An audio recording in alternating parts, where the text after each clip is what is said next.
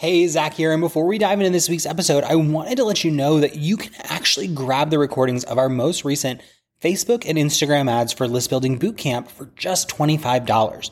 Now, in January of 2024, we hosted a 5-day live training where we walked our clients through step-by-step how to set up ads that grow their email list every single day so that they're always growing their business, always growing their audience, and always having new people to make offers to.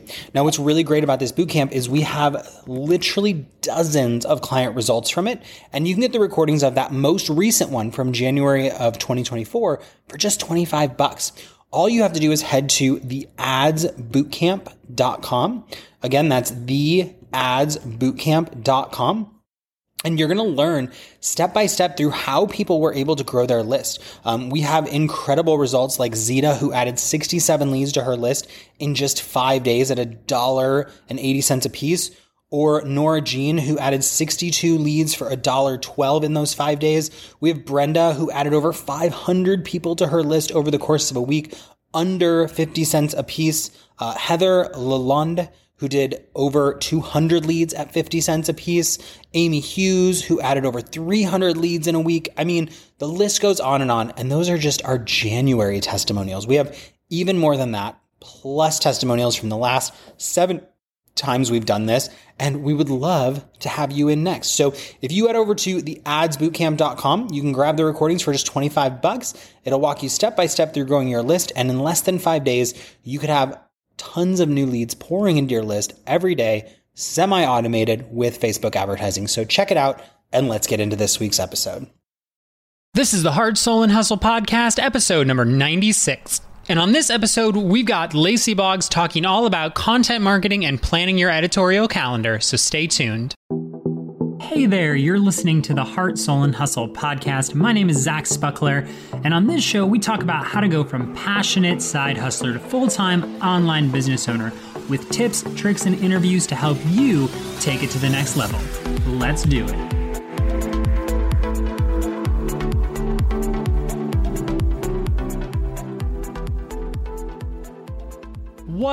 What is up, Heart Hustlers? Welcome to another episode of the Heart, Soul, and Hustle podcast. Now, I'm really stoked today to have Lacey Boggs on, who is a content marketing expert, and she's going to talk to us all about how to create really engaging content, but more importantly, how we figure out what kind of content we should be promoting to our audience, and really how to create an editorial calendar. Now, over the last few weeks, I've actually reached out to my audience and I've asked you guys, what do you want to learn more about? And an overwhelming amount of you said, how do I create content? How do I create an editorial calendar? And what should I be giving away? And Lacey and I are going to dive deep on that today. So without further ado, let's welcome Lacey to the show.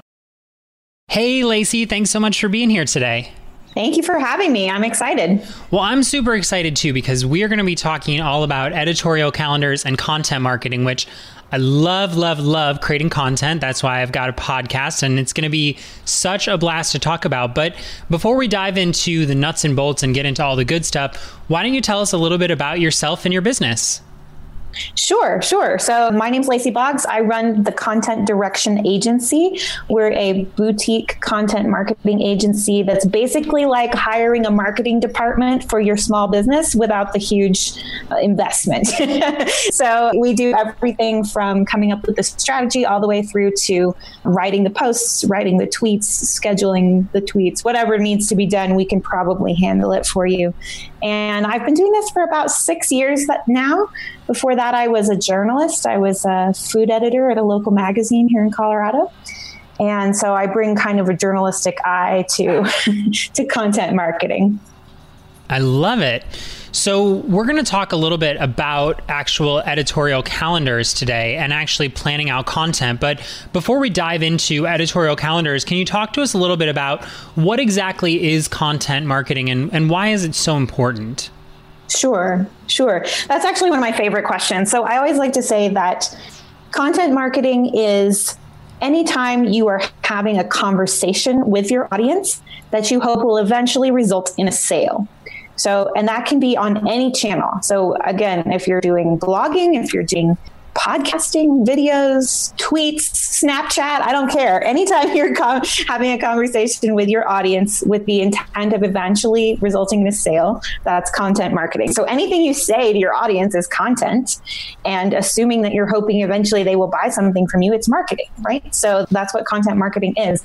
But more specifically than that, it's what we call inbound marketing, which means that we're asking people to come to us out of their own volition, right? And it's what Seth Godin calls permission marketing. So when you're asking someone to opt in for your email, for example, you're asking their permission to market to them. It's the same sort of thing when you even post a link to your blog post on Facebook. You're asking for permission to share that story with them because they have to click it, right? They have to take an action. So that's what content marketing really is. So it's less about like a billboard, which is outbound marketing, and more about that inbound marketing, like getting people to come to you.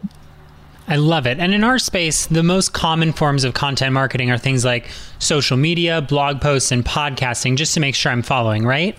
Yeah, absolutely. Absolutely. But as our, the internet world changes so fast, I always just like to say it's anytime you're having that conversation. So for a great example is something that's new, relatively new right now, is like messenger bots, right? That would still be considered content marketing because you're having that conversation. Love it. So I actually have a response from a survey that I sent out to my audience that I just want to kind of read this question to you. And I think it'll be a great place to kick off starting about content planning. And we had someone say, I feel scrambled and all over the place with creating content pieces that add value. Where do I start and how do I get organized and clear if I want structure for my content? So to kind of turn that into a more specific or manageable question is, if I'm thinking about creating content, where do I start and how do I know what I should be giving away? Oh, that's such a great question. So what I always tell my clients is that we start with the end in mind. So you have to start with your goal. What is your goal for content marketing? What is your goal for a particular piece of content? And what I mean by that is we all think, well, the goal is to get more emails or to get more sales or whatever it might be. But you have to get really specific, because sometimes the goals are a little bit different. So this is a great example. I just got off the call with a potential client and I asked her what her goal for content marketing is. And she said, she's a nutritionist. And she said, my one-on-one calendar is full right now. And I'm going to be launching a course in about a year. So right now, I just want to keep looking like everything's updated. I want my blog to be updated regularly so that when people come to the website, it looks, like there's somebody here, the lights are on. And I want to be collecting email addresses for that eventual course launch. So the kinds of content we would do for her would be very different from the kinds of content I might do from somebody who's launching a course in, say, 6 weeks, right? Because it's much more urgent to get people excited about that course in 6 weeks than in a year. So understanding your goal and getting very specific about it is the first place to start. And then after that, structuring your content, you just ask yourself, is this getting me closer to my goal with everything you post? And that can sound a little overwhelming maybe when you're thinking about is this getting closer to my goal with a tweet? But I'm talking about kind of the big pieces of content, the blog posts, the podcasts, the whatever you're doing, the videos that are kind of your hub content. Ask yourself, is it going to move me closer to my goal? Because a lot of times I see clients that are like, oh, I have this podcast. I'm like, great. Is that helping your business? Well, I don't know, maybe. And they haven't really thought it through. How am I getting people from the podcast to the sale, right? So that's how you structure it. You have to figure out how is this piece of content I'm producing going to help lead people to that sale? I love it. So we really have to start not with the content itself, but with what we want the content to actually do. Exactly. I love that. So if we're kind of starting to realize that we need content, and let's say that we are starting to create an editorial calendar. Well, first off, can you explain to us what an editorial calendar is? And then how do we start planning our own? Yeah, absolutely. So an editorial calendar is basically just a calendar that says what content you're going to produce and when. And I like to add and why, because if we don't know that why, again, we're just making content because somebody told us we needed to make content, right? It can be as simple as, something in your Google Calendar. It can be my template is in a Google Sheet, so in an Excel format, or it can be there are tools that will do this for you as well. As simple or as complicated as you like, but it has a date. It has what I'm going to write about on that date. And my template has some extra columns that say like, why? What am I hoping this will do? And where am I going to promote it? Because the other big problem I see people doing with content is they have what I call the field of dreams problem. They think if I write it, they will come. And it's really not so much true anymore. You really do have to be a little more proactive in promoting things. So my template does also include like, where am I going to promote this? How am I going to get the word out? But other than that, it's basically just a document that you follow that helps you plan out what you're going to write and when.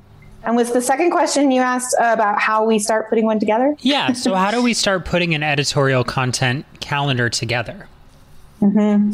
Again, we want to work backwards. So we want to think about what is that goal and then how am I going to get there? So let's say that you are launching something in 6 months. So you would put in the date of your launch or your sale or whatever it might be, your promotion.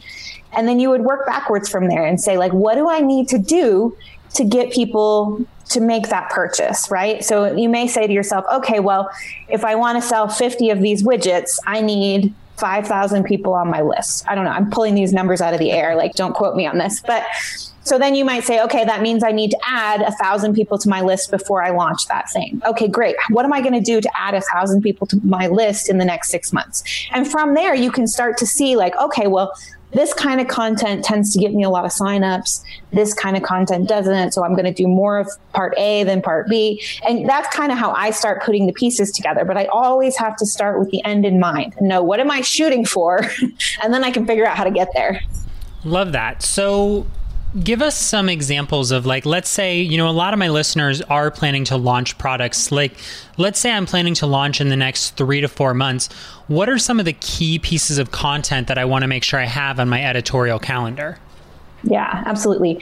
So 3 to 4 months, I'm glad you said that because that's a really great window of time to start thinking about a launch. Too often people come to me and they're like, hey, I'm launching in 4 weeks. What can you do for me? And I'm like, not that much.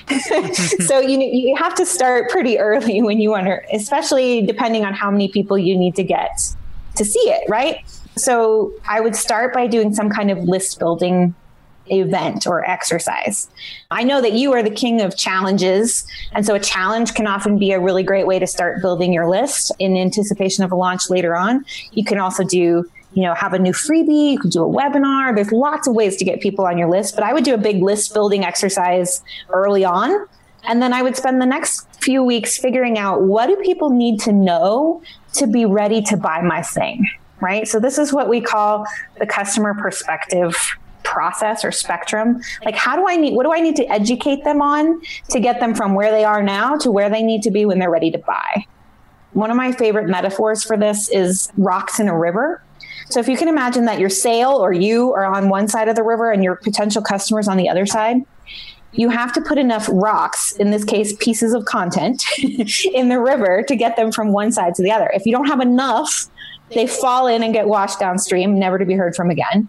If they're all over the place and don't make like a path, they can get confused and never make it to the other side, right? If they're spaced too far apart, they might never make it to the other side. So you think of your content as like those equally spaced, all in a line rocks to get them across the river. And then you're more likely to get the sale. So that's what I would do, is try to figure out like, what do they need to know to get from one side of the river to the other? And then probably 3 or 4 weeks before, I would start doing more things that would really be more salesy. So I might do some case studies. I might do a Q&A or an FAQ post that would say like, what do you need to know about this product that's coming? This is where your more traditional like launch formula would come in, where you might do the 3 video thing, or you might do a challenge for the launch or the webinar, whatever it might be. That would be, 3 or 4 weeks out, and then you launch. So yeah, I would kind of build it up that way. Start with the list building, do some education, and then do the salesy stuff. I love it. So we have this flow of like build your list and then nurture your list with relevant content, and then that leads to a sale. Mm-hmm. So in this nurture phase, I feel like this is where people get tripped up the most. What are some of and I know this is like a wide net question, but what are some of the big objections or educational pieces of content that you see people need in this sequence? Sure. So you have to think about where is the person when they are coming to you, like where are they starting from? And then you can kind of figure out where to take them next. So what I mean by that is like, so let's say you are a weight loss coach and you're going to sell a program on metabolism, right? You're going to sell a program on how to improve your metabolism to lose weight. Well, the person who wants to lose weight may or may not be Googling fix my metabolism, right? They're probably just Googling how to lose weight. So they're coming to you looking for a different problem, basically. I mean, it's kind of the same, but it's a different set of words, right? It's not how they would phrase it. Right. So you need to get them from that stage of how do I lose weight to how do I fix my metabolism? And that's going to be that nurture process. So you need to write posts that are like, why metabolism is the thing you should be focusing on, why fad diets don't work, why, I don't even know, I'm making this up. But you see what I'm saying? You have to educate them that what they're really looking for is what you're selling. Got it. So it's really saying like we have to move them from the problem they think they have to the problem we know they have with relevant and educational content. Absolutely. And I find a lot of my clients, maybe you see this too, especially if they sell some kind of luxury product or service, they struggle with this because they don't know what the problem is that their client is actually looking for. So a really great example of this is like fine artists. They're like, well, you know, I sell $3,000 paintings. This is not a problem. Or this is a very first world problem. But it is a problem. And you have to figure out what is that problem. Depending on the art, it could be, well, I need to decorate my home, or I want to show off my taste, or I want to invest, or I want to, you know, curate a collection. It would depend, right? But there is a problem there that the art solves. And when you figure out what that problem is, then you can create the content to help the person realize that your product or service solves that problem. Love that. So can we go a little deeper on that and talk a little bit about how do you figure out what that problem is, right? You said like, we know what we sell, but we don't always know what people are trying to buy. So what are some of the things we can do to actually figure that out? Yeah. There's a great quote. I want to say it's from Dan Ogilvy, but I don't remember, from like the Mad Men era of advertising. And he says, you know, you're not selling a 1/4-inch drill, you're selling a 1/4-inch hole. And really, you're not even selling the hole. You're selling the picture that they're going to hang once they've drilled the hole. Right. So it's about figuring out like what is really the end result. You've probably heard of this if you've read anything about copywriting, but it's features versus benefits, right? Yep. The feature is that let's say I'm selling a red shirt and it's a size ladies medium, but the benefit is that it's going to make you look amazing, right? And so we want to get to that benefit. We want to get to that. What is it actually going to do? So here's some secret, like super secret tips that are not that secret that you can do for customer research. So the first one is like ask, just do a survey. You just told me that you did a survey and came up with those great questions. That's a great way to do it. And the more you can parrot your customer's language back to them exactly the way they say it, the more they'll be like, oh my God, it was like you were in my head. And that's good news. If you don't have a big customer base to survey yet, you can go in groups where your customer hangs out. So like Facebook groups is great for that, or find other places where they're talking. So what I mean by that is go to your competitors or your frenemies' websites and look at the comments. What are they saying? A really great place for this is to go to Amazon and look up books about your topic or your niche and look at the reviews. And wherever people are complaining, that is a need that's not being met yet, right? So if they're like, well, I like this book, but it didn't really tell me what I wanted to know about XYZ, you go write a blog post about XYZ. I love that. So really, it's like the simple answer that we want, which is like figure it out, isn't quite accurate. We actually have to go out and research our audience to be able to make really relevant content. Yes, because here's the thing, like we only know what we know and we don't know what we don't know. So like you might have an idea of what you think your customer's problem is, but until you ask, you're not really sure. And you don't really you may be surprised. Some other things can be like demographic information of your existing customer base. So here's a great example. I recently did some digging to see like, okay, people who actually do business with me, what do they have in common? And so like I went through and I figured out, I went to LinkedIn and researched like how old is their business, how long have they been doing this. I made an estimate of what I thought they were making, all these kind of things. And I learned that my average customer has been in business a lot longer than I thought. I thought they were maybe 1 to 2 years in business when they decided to come to me for help. And really it's like 4 to 9. So they had been in business much, much longer. So that's a really different set of people and a really different set of problems that I can be talking to, right? Yeah, absolutely. And I love that. And it's so interesting that sometimes what we think we know isn't the reality. We have to get in there and actually ask the question. And, I have students all the time, even at the point of sale, where they're like, well, no one bought, so that must mean blah, blah, blah, blah, blah. And you really don't know what it means until you actually go out and ask. Totally. So true. And like when you ask after a sale, like if you survey your non-buyers or something like that at the end, you need to ask them like 3 times, because the first 2 answers will be, it was too much money and I didn't have time. And then the third answer will be the real answer. Yes. I actually just recorded a podcast where I talked about that you always have time and money as objections, but you have to go deeper. Because if it's time and money, it just means that they weren't making it a priority. Love it. Love it. Love it. So just to kind of recap, and then maybe we can open up any holes in the process that we've missed. You really want to survey your audience or start paying attention to where your audience hangs out, like Amazon or places that you can read reviews to kind of get insight on what the problem they think they have is, and use that as a way to start building your email list with relevant content. Once you start building your email list, then you want to educate your prospects on what you sell and why you sell it with educational or free content. And you do that over a period of time, hopefully like 3 to 4 months between launches, to gear up for the sale.